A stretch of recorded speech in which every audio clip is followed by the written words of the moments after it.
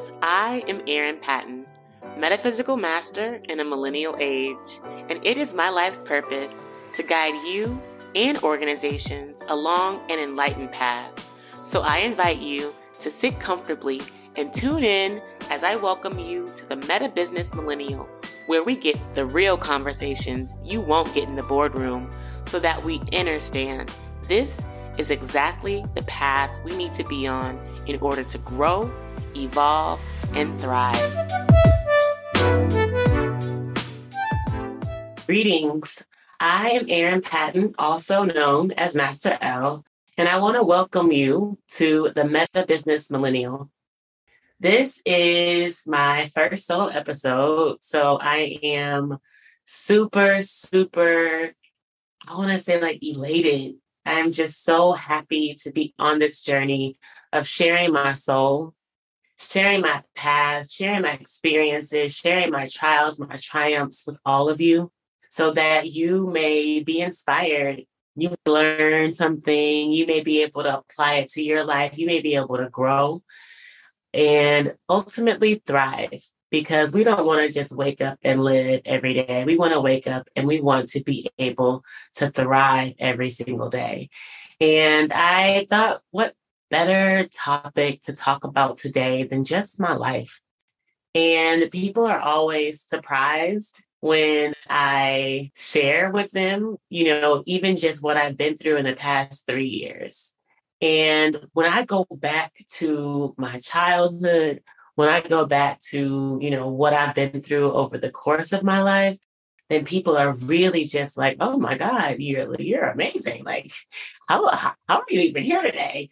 And I'm just like, this is why I do what the fuck I do. Like, this is exactly why I call myself, and I also align with the metaphysical master in the millennial age, because metaphysics, spirituality, and just knowing myself, trusting in myself, loving myself has literally got me to now. I couldn't even be here right now had I not had that inclination or that seeker's heart, that seeker's mind to really keep me on a path that there is something greater. And not only is that there's something greater, but not only is there something greater, and there is this guiding force. Now, not only that there's this guiding force, but this guiding force loves me. These guiding forces support me. These guiding forces are co-creating with me. And I'm getting chills because I honestly feel that. Like, I feel that. And I believe that is a sensation, that is an experience shared by every human being on this planet. It is why we are constantly seeking something more. Like, we're always striving. We're always achieving. A lot of people will say, oh, I do it for my kids, or I do it for my mama, or I do it for this and do it for that. But I know that deep down, people are feeling that calling from God, feeling that calling from the divine to be greater, to do greater, to just show up as their best selves. And so I'll start from day one. I was premature. I was about 4 pounds when I was born. And so when my mom birthed me, pretty much she couldn't take me home because I couldn't live and sustain on my own. So from day one, I was on my own. So I actually was in an incubator, essentially like a bubble, a closed container for 2 weeks. So imagine that. I'm a mother. I actually had my son naturally at a birthing center with a midwife. And the moment that my son was born, he was on my chest, we were nursing. And then a few hours later, we're back home, we're nursing again, we're skin to skin. Like, the first 2 weeks, he pretty much never left me. Yet my mom had to look at me, and my parents and my family had to look at me through a bubble. And of course, they could come to the hospital and visit me and things like that. But I came to this planet alone. And I was in a family structure that really was doing their best. And I want to start by saying that because a lot of people move to and through this life, grown ass people, still mad at their mamas, still mad at their daddies, yet our parents are doing the best that they can and with the information and the knowledge and the awareness that they have. I just wanted to start there. So when I was born, my parents weren't even together. My dad was living with a whole other woman. And, my mom was struggling with mental illness from a very young age. Actually, I learned later that like my mom fainted multiple times while she was pregnant with me. She had a lot of challenges. I'm sure dealing with her own traumas and her own life path, the emotional issues with my father, having to raise two other teenagers. My mom had my sister who was 15 at the time and my brother who was 17. So there was a lot on her plate emotionally. So by the time I became 6 years old, which was I was in dance, I was in gymnastics, I was doing pageants already at a young age, playing piano, violin. I am like the the Renaissance child. And there was a lot of distractions for me. And I remember this like it was yesterday. In January of 1991, we got a phone call. We were getting ready for buying cakes and stuff, getting ready for my dad's birthday. And we got a phone call that my sister had been murdered. And essentially her and her domestic partner, her girlfriend at the time, they were living together. They got in a fight and they had weapons and the woman stabbed her with a knife. And my sister bled to death. And she was 21 years old. 21 years old and, at the prime of her life in college. And it devastated my mother. I remember my mother screaming and melting onto the kitchen floor and all the groceries falling everywhere. And I'm just like screaming, like I didn't know what was going on. And I didn't know the full details. But a few months later, my dad ended up leaving for 7 years. He was sent to federal prison. Come to find out, he was dealing with some pharmaceutical prescription fraud issues in his doctor's office. And they took his ass away. In that time period, though, that, between my dad leaving and my sister being murdered, my mom was in a mental hospital, or what do you call it? They have better names for it now. But she was pretty much on suicide watch and dealing with intense depression, dealing with the loss of her daughter, and really kind of like a rehab, really just trying to find her way. And so I had to grow the fuck up real fast, taking care of myself, taking care of my mother, when she came back and really striving. So you can imagine having feeling like I had the weight of the world on my shoulders at 6 years old and performing very well, mind you, let me just say. And my mom, because of her emotional awareness at the time, we never spoke my sister's name again. Like I would catch her crying every now and then, but we didn't talk about my sister. I really didn't cry because I didn't really understand what was going on. And then I was forced to lie about my dad too. So that didn't make the healing around that easy for me either. So anytime someone's like, "Here, where's your dad?" Because there's pictures of him everywhere. Oh, well, he's on a business trip or he's on vacation.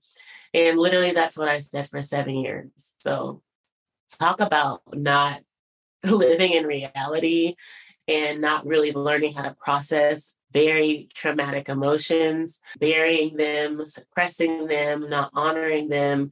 This was what I was taught in a very traumatic way.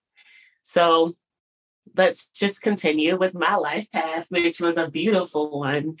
I excelled in school. Like when I say excel, I would excel like straight A's, perfect attendance, track and field, cross country, dance, traveling, studying abroad, all of those beautiful things. I finished at the top of my class in high school. I got into every college that I applied to, including Harvard, Stanford, Duke, all that, Wharton. And I chose to go to UT. So I went to University of Texas at Austin. They gave me a full ride. Actually, I got paid to go to UT. I had extra scholarships. I was in the honors program. I was planning to honors program, a liberal arts program, and business honors program at the Macomb School. And I loved my life at UT. I just got to say I'm a Longhorn till I die. And I support them so much, University of Texas. So shout out to UT Longhorns, big time. And oh, this is making me so emotional. I'm having a great time kind of reminiscing. And it was at UT where a lot of the addiction started for me. Like I was a full-blown alcoholic. I was an alky like a mug. Lots of drinking, lots of partying, just lots of not honoring who I am, like honoring who I was. I didn't really know. And I really became the consummate people pleaser. And I have a really good propensity for just doing enough to get good grades. Like I was able to still leave with like a 3.7 GPA and got 2 degrees and studied abroad for a year in Paris and wrote a thesis. So I was a highly functioning, traumatized being, which I believe many people are in the world, especially at higher levels. This is exactly why I'm so called to do meta business, because I really feel fundamentally that some of us are just really high performing beings that are trauma inflicted. And I had my experiences too with like date rape, and that also continued throughout my 20s because of my excessive drinking, my blacking out. And this essentially became my lifestyle for a good 10 years of just drinking to cope, eventually smoking weed, dabbling with party drugs, and just trying to escape, really escape pains, escape reality, because this is, in many ways what I was taught when I was a little girl, escape with my activities. Yet when you're older, you kind of lose those activities because it just becomes about work and what, this society can extract from you in your labor. So I was really escaping myself, escaping my body every chance I could. Let me just put it that way. And after UT, I moved to New York City.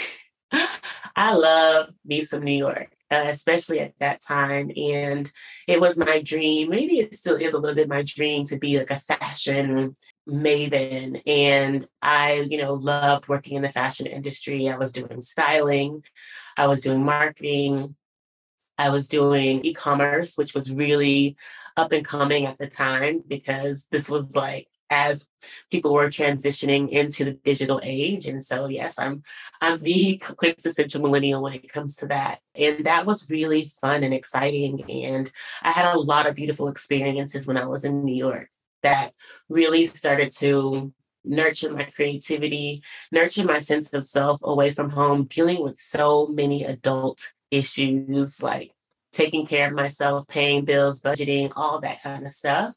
And yet still all the masking. I used to tell this story when I had my hair products, but literally my first job in New York City, I was working at BCBG Max Azria in their corporate sales office. And I had just cut my hair natural and not by my own will. It was a kind of a hair faux pas, hair going wrong, that I had to cut off all my hair. And I had dyed it blonde and was wearing a fro. And this was kind of how I was going to work. And then one day I was invited to go to this kind of fancy event. So I got it blown out straight. And I remember going to the office and everyone was like, oh my God, you look so fabulous. Oh my God, you look so demure, all these comments. And then the next week or two after my blew out got old, I came back with my afro. And my manager very like professionally called me into this one-on-one meeting and, was of course telling me all the things I needed to improve on. And then at the end, he was like, and also you need to pull back your hair and flatten it like you did a couple weeks ago. And I was just like, excuse me? Yes, it is our company policy that, your hair must be kept a certain way. Men have to wear their beards a certain way, so you can't wear your hair in that style. And, I was 21 at the time. So I'm just like, excuse me, I'm African American. Like, this is how my hair grows out of my head, And so I called HR. They really supported my manager. It was coming from the higher ups, they were saying. And so very categorically, I showed up to my job. I told my boss, who actually happened to be a Black woman. And she was just like, Erin, no, baby, that is not okay. Like, you need to rally with HR or figure something out because that is not okay. Your hair is your hair. It was my first act of resistance, if you will, or or defiance, or for me, just fucking standing up for myself. And I actually put in my letter of resignation the very next day.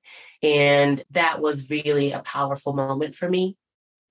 My parents were like, girl, you better go back to that job and pull your hair back. And I called some other mentors too, who actually in the fashion industry. And they were like, welcome to the fashion world. You better get it together, and no one really supported me besides my boss that was just like suggesting that, hey, I think twice about this comment that my manager, inappropriate, discriminatory comment that my manager levied on me, or not just comment, but request, even more greater than a request. It was like a demand or to keep my job. That incident really created this sort of, or I would say exacerbated that victim mind that I had around just being less than. Like already I was like in my mind, this child of a murdered sibling, incarcerated father. I'm Black, natural, I'm brown skin, growing in this Creole, light skinned, straight haired world. So like my hair was already a trigger for me as well. And so it really even more brought up all of these emotions that I had no tools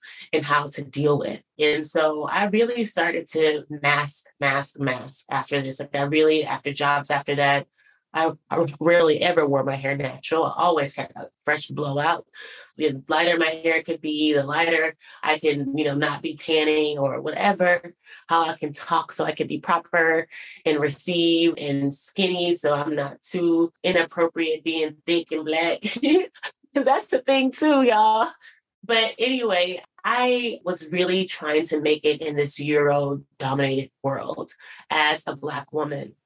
In my physical human experience, let me put it that way, because that was kind of my framing at that time. I really was on this quest of just being accepted, and not just accepted by myself, because that wasn't even an awareness, but just accepted by the world. And now that I do the work that I do now, I laugh because that's never going to happen.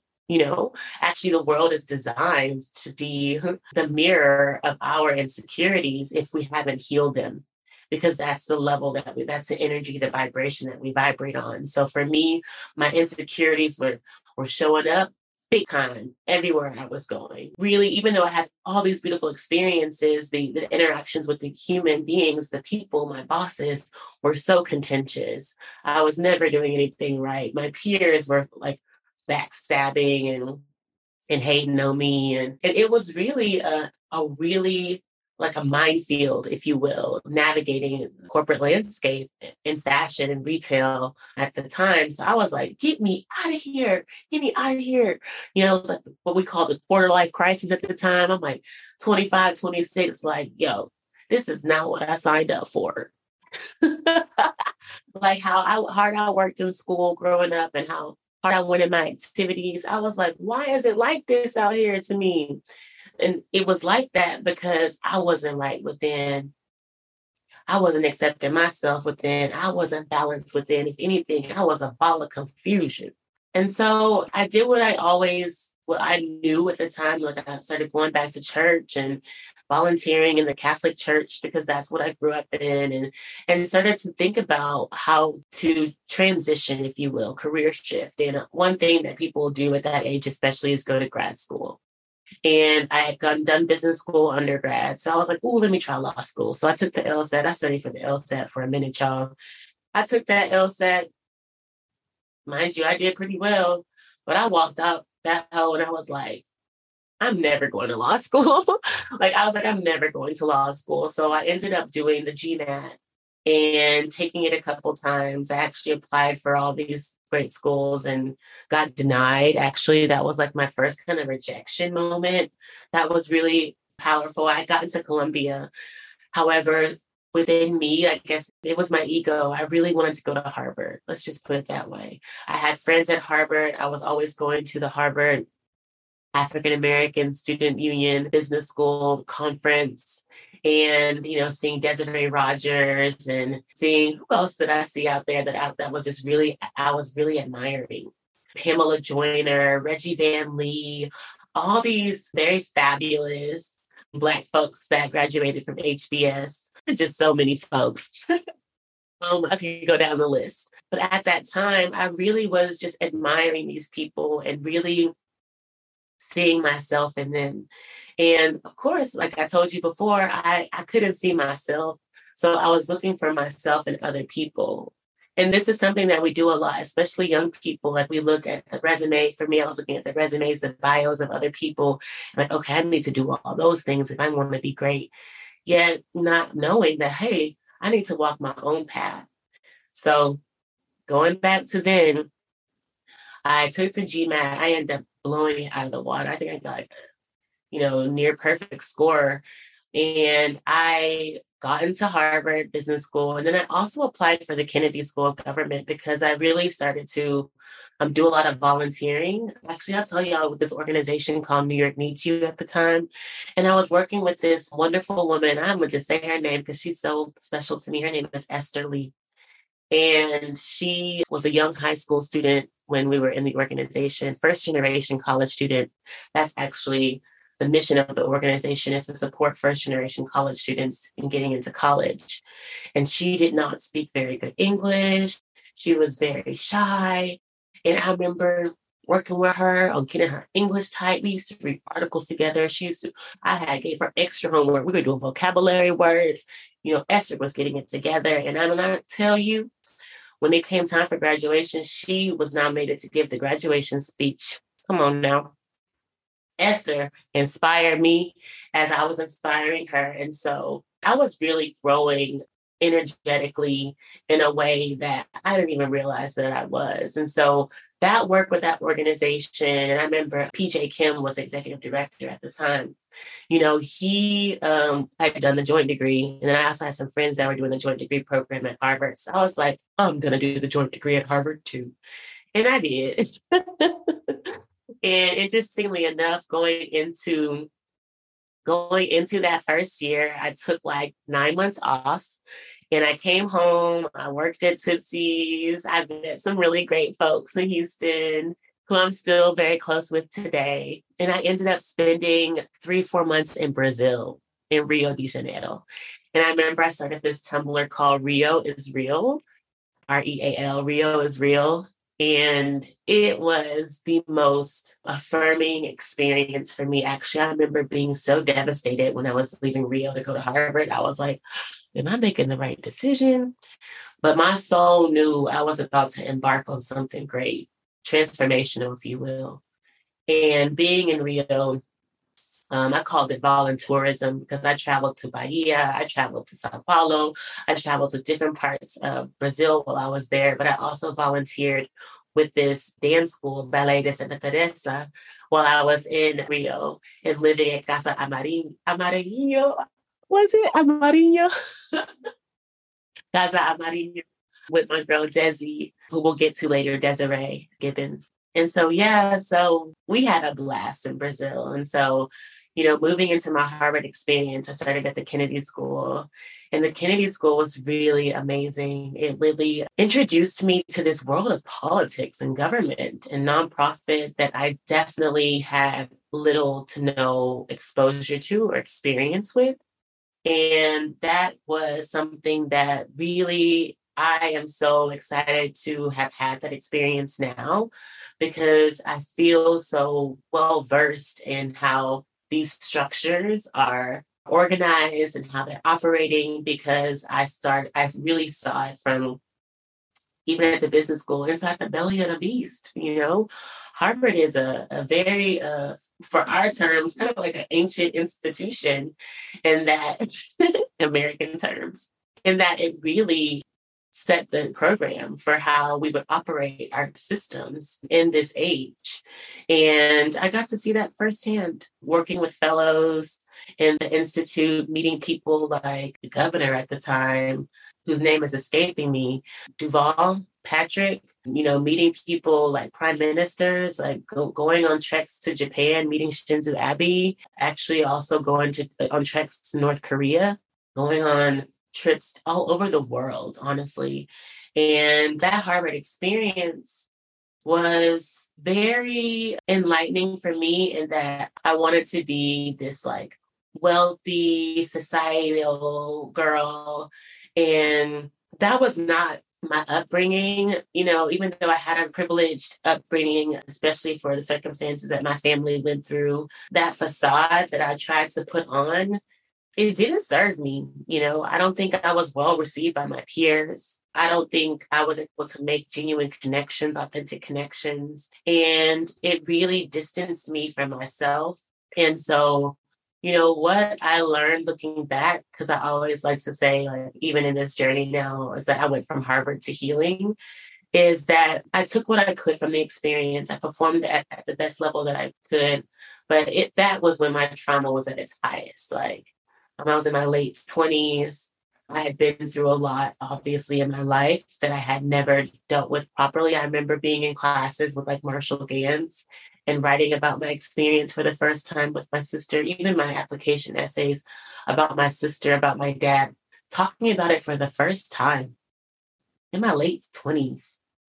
And having classes like adaptive leadership with Ron Heifetz, and, in other classes that really started to be a more emotional leaning and thinking about our stories and thinking about who we are. And I will never forget that Marshall Gans class was public and private narratives. And I remember I would try to make up stories. And he'd be like, you can't make up a narrative. That's not a narrative if you're making it up. You have to tell your story. I didn't even know how to tell my own story. And luckily, that's something I can do pretty well now. Actually, I enjoy doing it now. And I'm actually doing it now because that is where the healing starts. The healing started for me then, and I didn't even realize it. And so by the time I graduated from Harvard, I ended up moving to Detroit. And I got a wonderful opportunity. It started with an internship at Shinola for a summer that then led to a fellowship at the Kresge Foundation. And it was really beautiful also to have been able to do some stuff at Harvard. I got to go back for a second, in Brazil with startups. So I worked at this accelerator called 21212. And we were literally pairing capital from New York, 212, with businesses in Rio, area code 21. And it was just a really amazing experience to really have that startup accelerator social enterprise experience in Brazil, kind of introducing me to Shinola, and then also to the Kresge Foundation, where I worked in New Orleans, which was amazing. I was a chief of staff to Rip Rapston, the president and CEO of Kresge Foundation. Shout out to Rip. You my nigga, for real.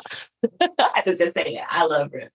Like, he is almost like a godfather figure because he showed me how to be like a creative leader. I remember he used to like color and sketch all his strategies using symbols and pillars. And, now that I think about it, he may come from the masonry lineage where all of those symbols and things really are symbolic of greater energies and meanings. And so he did a beautiful job in mapping out how the Kresge Foundation would deploy its $3.6 billion.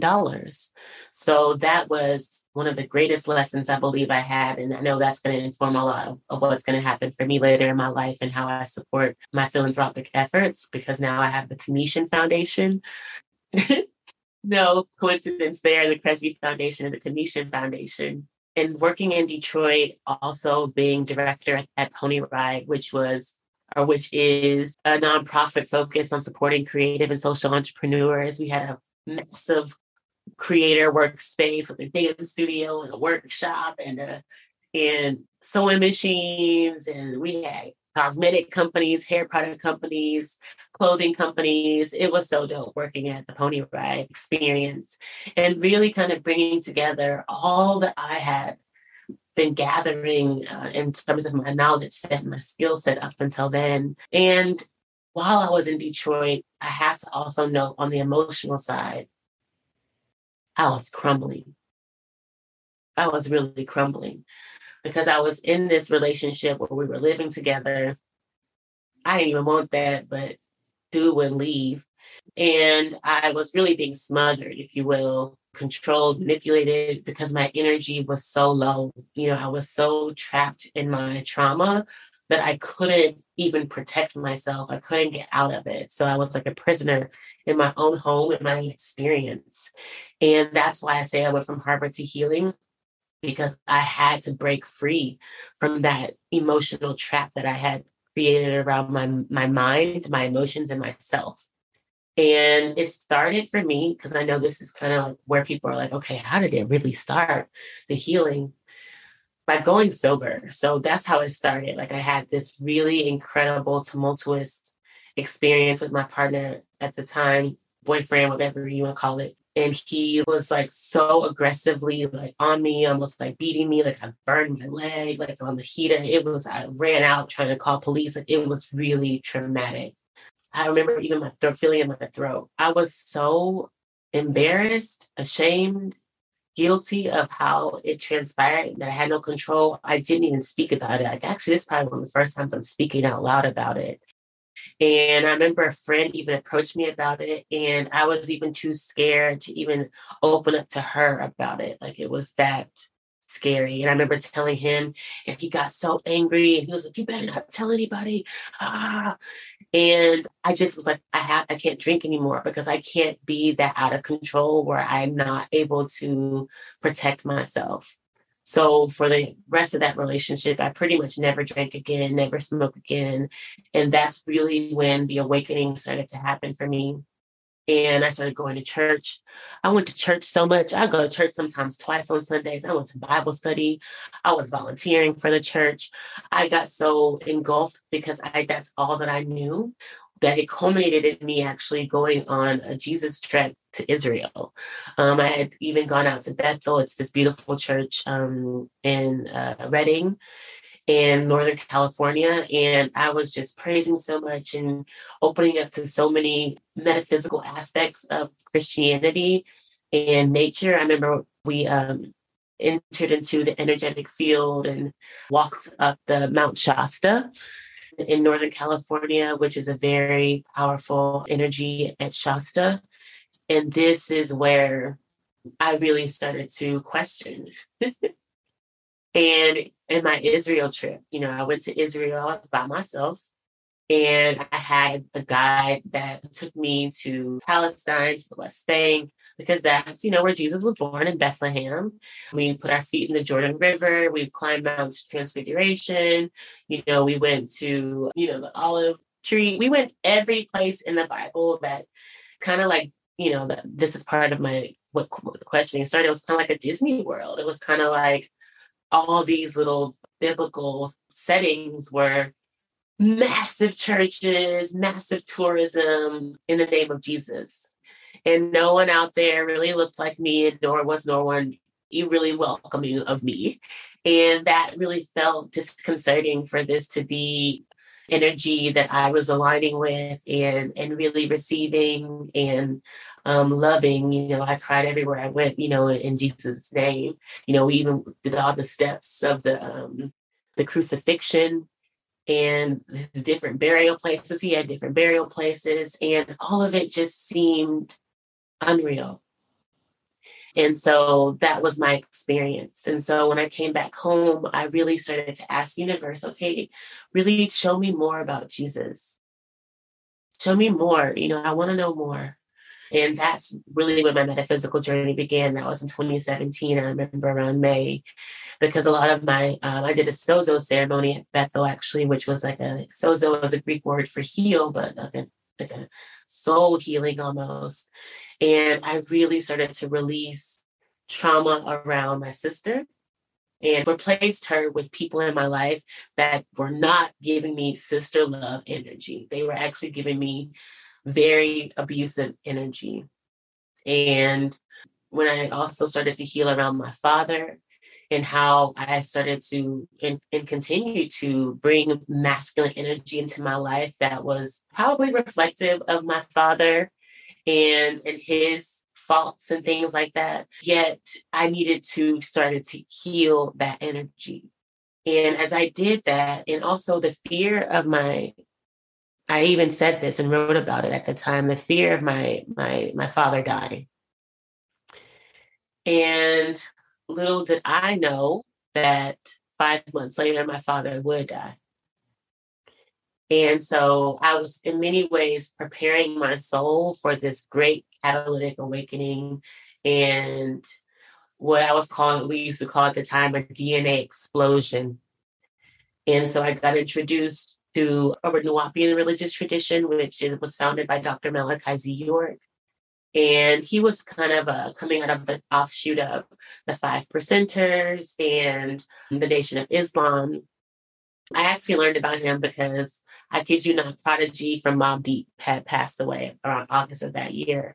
And I remember watching an interview with him. And in the interview, they were accrediting him with bringing knowledge and wisdom into the hip hop tradition in almost like cool way. And he alluded to Dr. Malachi Z. York as being one of his teachers. And they showed some of his pamphlets in the interview. So I immediately was like, who is this guy? And, at the time, and I think still he was in prison because that was just his path as a religious leader. However, his teachings, and he had a small group in Detroit that still gathered to talk about these metaphysical things.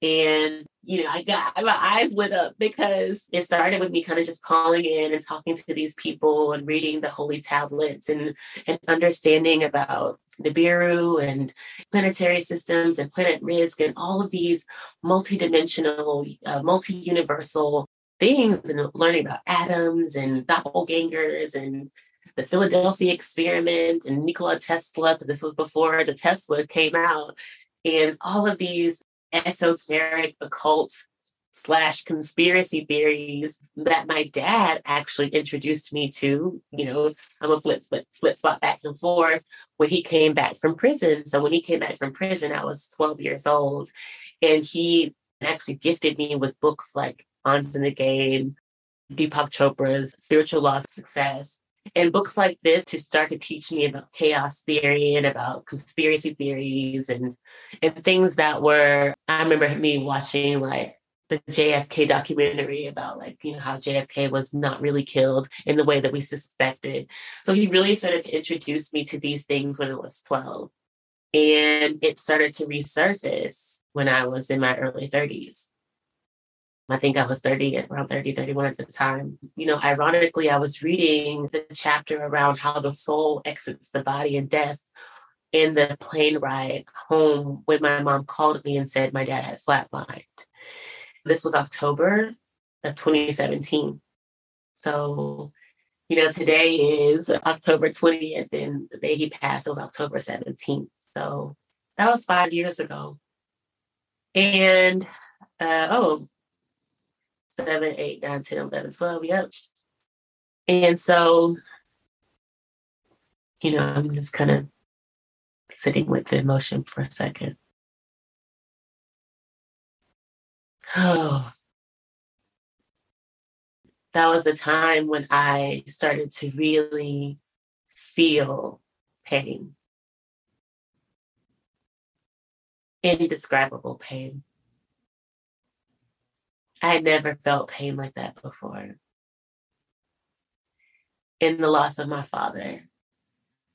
And no one really ever saw me cry in public. Even at his funeral, I didn't cry.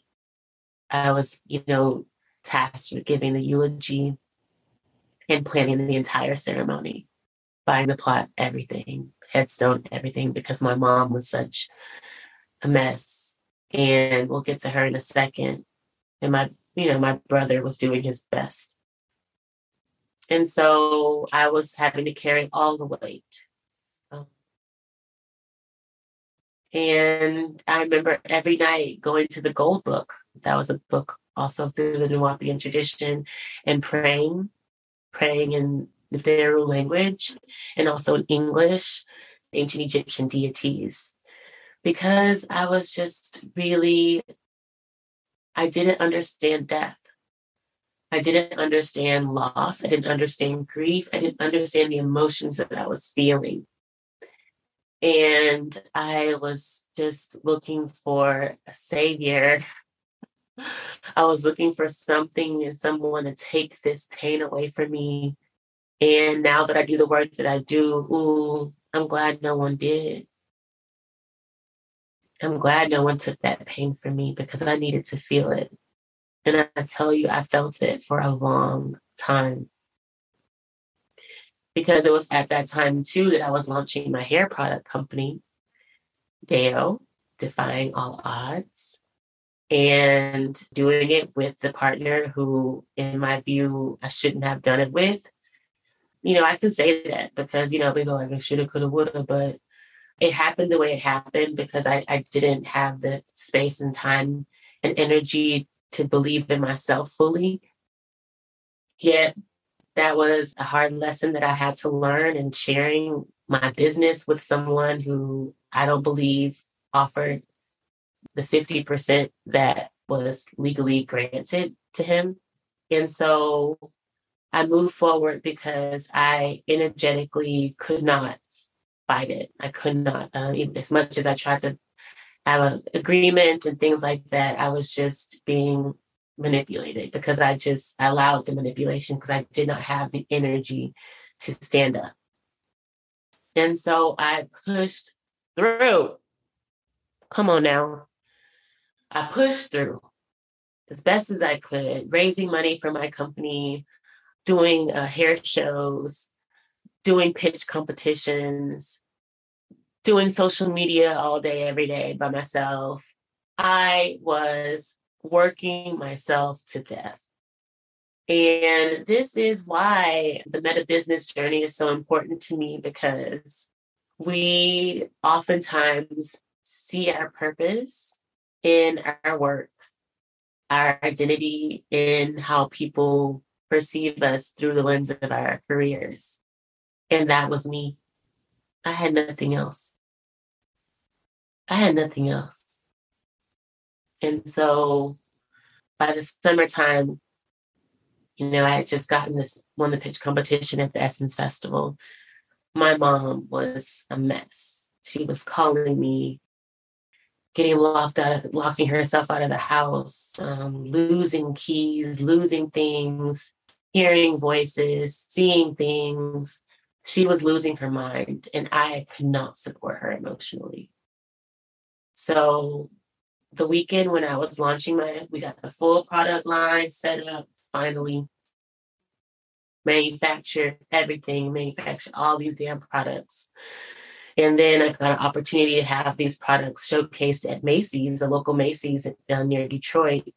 I got a phone call from my aunt that your mom attempted suicide or was thinking about attempting suicide, had the plan, the letter, like all this shit. I went home. I came home to Houston. And so I came home with the initial intention of saving my mom. It kind of felt, I'm sure you can experience this, because not only did I experience that with my mom, but it really felt like it felt when I was a little girl. Losing my dad, he went off to prison. And actually, when my dad passed away 5 years ago, I would say about a month later, maybe a little longer, one of my best friends, Desiree, who I mentioned was my roommate in Brazil earlier, was murdered. And she was also murdered in a similar way as my sister. They slit her throat and left her to die on the side of the road in Jamaica. So I was dealing with the death of my father. I had to go to New York to my girl, who was also like my sister. I loved her so much. Desiree's funeral. And then dealing with this business, and then having to take care of my mother. And by the end of 2018, like a year later, after my dad and Desi passed, and my mom was going through what she was going through, I gave everything up. Like, I moved out of my house in Detroit. I had a time getting that guy out of the place because he didn't want to leave, and he wanted to take my business from me and claiming his part, taking me to court. I went through a legal battle with him that lasted damn near up until last year. over hair products that I paid for, that I tested on my hair. This nigga didn't even have no hair. That was my story. I shared with you guys how I had issues with my hair coming from BCBG 10 years prior. So I used that story as my inspiration for what my hair products were offering to people, as this new sense of identity, this new sense of love and self and care for your hair. And I was in full on victim mode. Like, I even feel it now in my throat talking about it, because I had experienced all this loss in my business, which was my identity, in my family, my father, my mother, and my friend, my dear friend. And I felt like I had nothing. Living in my childhood bedroom, that is where the metaphysical journey I was really starting to begin for me. I actually was starting to study with the University of Communication Sciences under the tutelage of Dr. Phil Valentine. And growing my soul, I had met my son's father very quickly and got pregnant because I was trying to fill that void. I really wanted to intentionally get pregnant. I was really eager to create my own family. I thought this was my chance to create something beautiful with Harlow's dad. And that turned out very quickly to not be a fit. And I still persisted and pressed on in caring for my mother. And so, by the time I had Harlow at the end of 2019, I was full on in this metaphysical study and healing from the loss of my father, my friend, and also accepting the transition, that mental transition that my mother was going through, dealing with the drama that was at the time my family, who didn't understand, couldn't really fully support, and in many ways were taking advantage of me, family members, that I started to shut myself off from the world. And sometimes this is what we have to do, is be alone. When those thoughts come of like, am I even worthy of this life? Then it's time to be alone. And I had my son, and I knew I needed to live for him. So that's how I started to really lean into, how do I care for myself? How do I heal from my past? And I started journaling more intentionally. I started reading books that were really focused on how to manage my emotions. I will never forget that book by Ken Keyes, Handbook to Higher Consciousness, really started to allow me to see my addictions.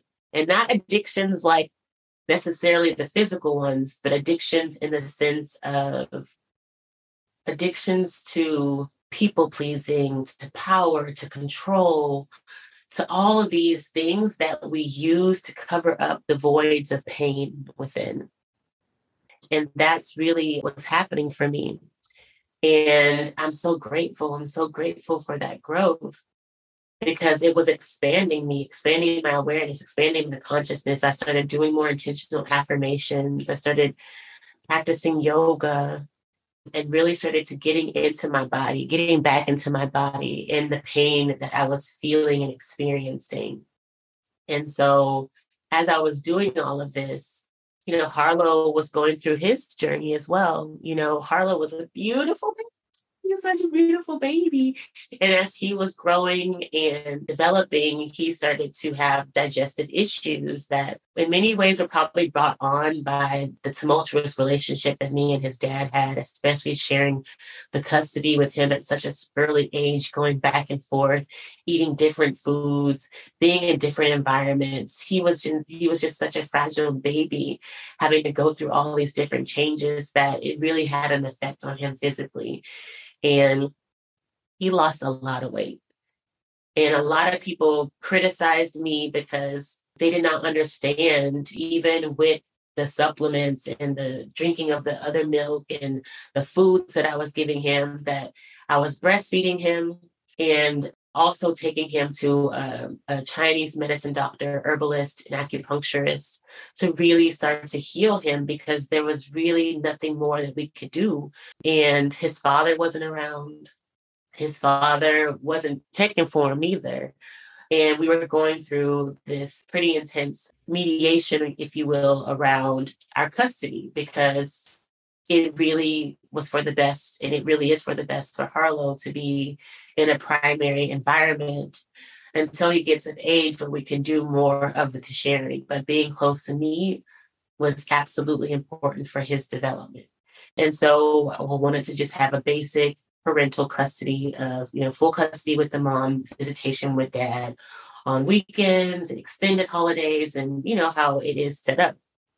And that was a huge trigger for his father, in addition to other things that we were having, that when he picked up Harlow for our visitation, he saw that Harlow was very underweight and would not receive, what I was offering to him in terms of his diagnosis and the treatment schedules that we had been on for the past 2-3 months, that he called Child Protective Services on me.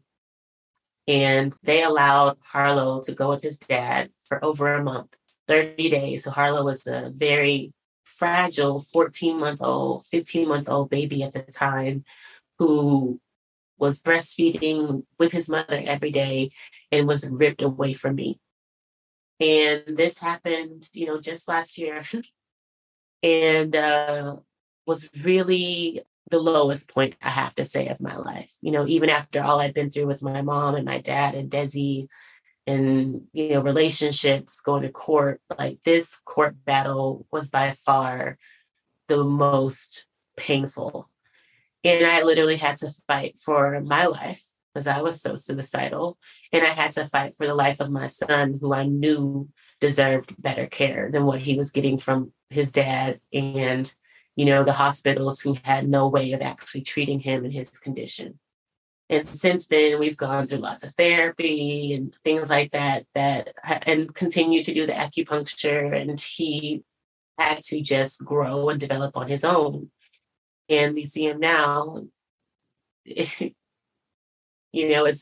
the truth was always there. And I just wasn't able again to have the energy to stand up for myself, but I had to have it. And in many ways, I look at that as just one of the probably many initiations that I had to go through energetically, metaphysically, to test my willingness and my strength for myself, and how far I really would go to honor myself, to believe in myself, to love myself, because that was not there. The doubts were so strong. The judgment was so strong because it was coming from everywhere around me. And I barely had, I was really holding on by the hair of my chin, like for real. And coming out of that, even as I was doing my accelerator and doing my meta business and really starting to imagine the direction of my company, now I was still going through the trenches of emotional, physical trauma. And, all the while still nurturing my mom's condition, which was worsening at this time because of what she feared for Harlow's sake, and also what we were going through in terms of her treatment and coming out of prescription drugs and cleansing her system. And so it really has been, my life ain't been no crystal stair, it ain't been no crystal stair. And so we will continue to talk and walk through all of the things that I've been through in my life that got me to now. Yet that experience with Harlow and with my father and with my family and with my work and career are all of the experiences that created the meta business being that you see right here in front of you. Because it is in these trials, it is in these challenges, it is in these tribulations, it is in these depths of darkness that I searched and sought the light within. And that is exactly what I'm calling you to do. Because if I can do it, you can do it too, pretty much. And essentially, this is what this podcast is about. The Meta Business Millennial is about. It is about seeking your truth. It is about going into the depths of darkness within and without, and trusting that you will be greater on the other side. So I know that was a whole lot. But I am so, so grateful that you shared this time and space with me, that you are going to be tuning in to the Meta Business Millennial week after week, because we will be going deep. We're going to be going deep to the depths. And we are going to be looking at our souls, looking at our past, looking at our traumas, and also celebrating them, seeing the beauty in them, seeing the growth in them, and seeing the opportunity in them. And that's what this work is about. That's what this school of life on this planet Earth is about. So I invite you to definitely leave a review. Share this with your friends, with your family, with your peers, whoever you think needs this. And of course, check out my website, themetabusiness.world, to find out more information about me, find out information about my team, and how we can support you, because this journey is not a lonely one. You may be alone, you may feel alone, but this journey is not meant to be a lonely one. You are fully supported. Okay, my loves. Thank you again. I love you. Peace. Did you really love this episode of the Meta Business Millennial podcast? Well, I am honored, and I appreciate you subscribing, leaving a review, and sharing it with your friends, because your feedback allows us to co-create more enlightened conversations. And if you're interested in growing your soul now, head over to my website, erinpatton.com, to find all the show notes, links, and free resources to get your energy activated today. In the meantime, stay bright, my friends. Much love and light. Peace.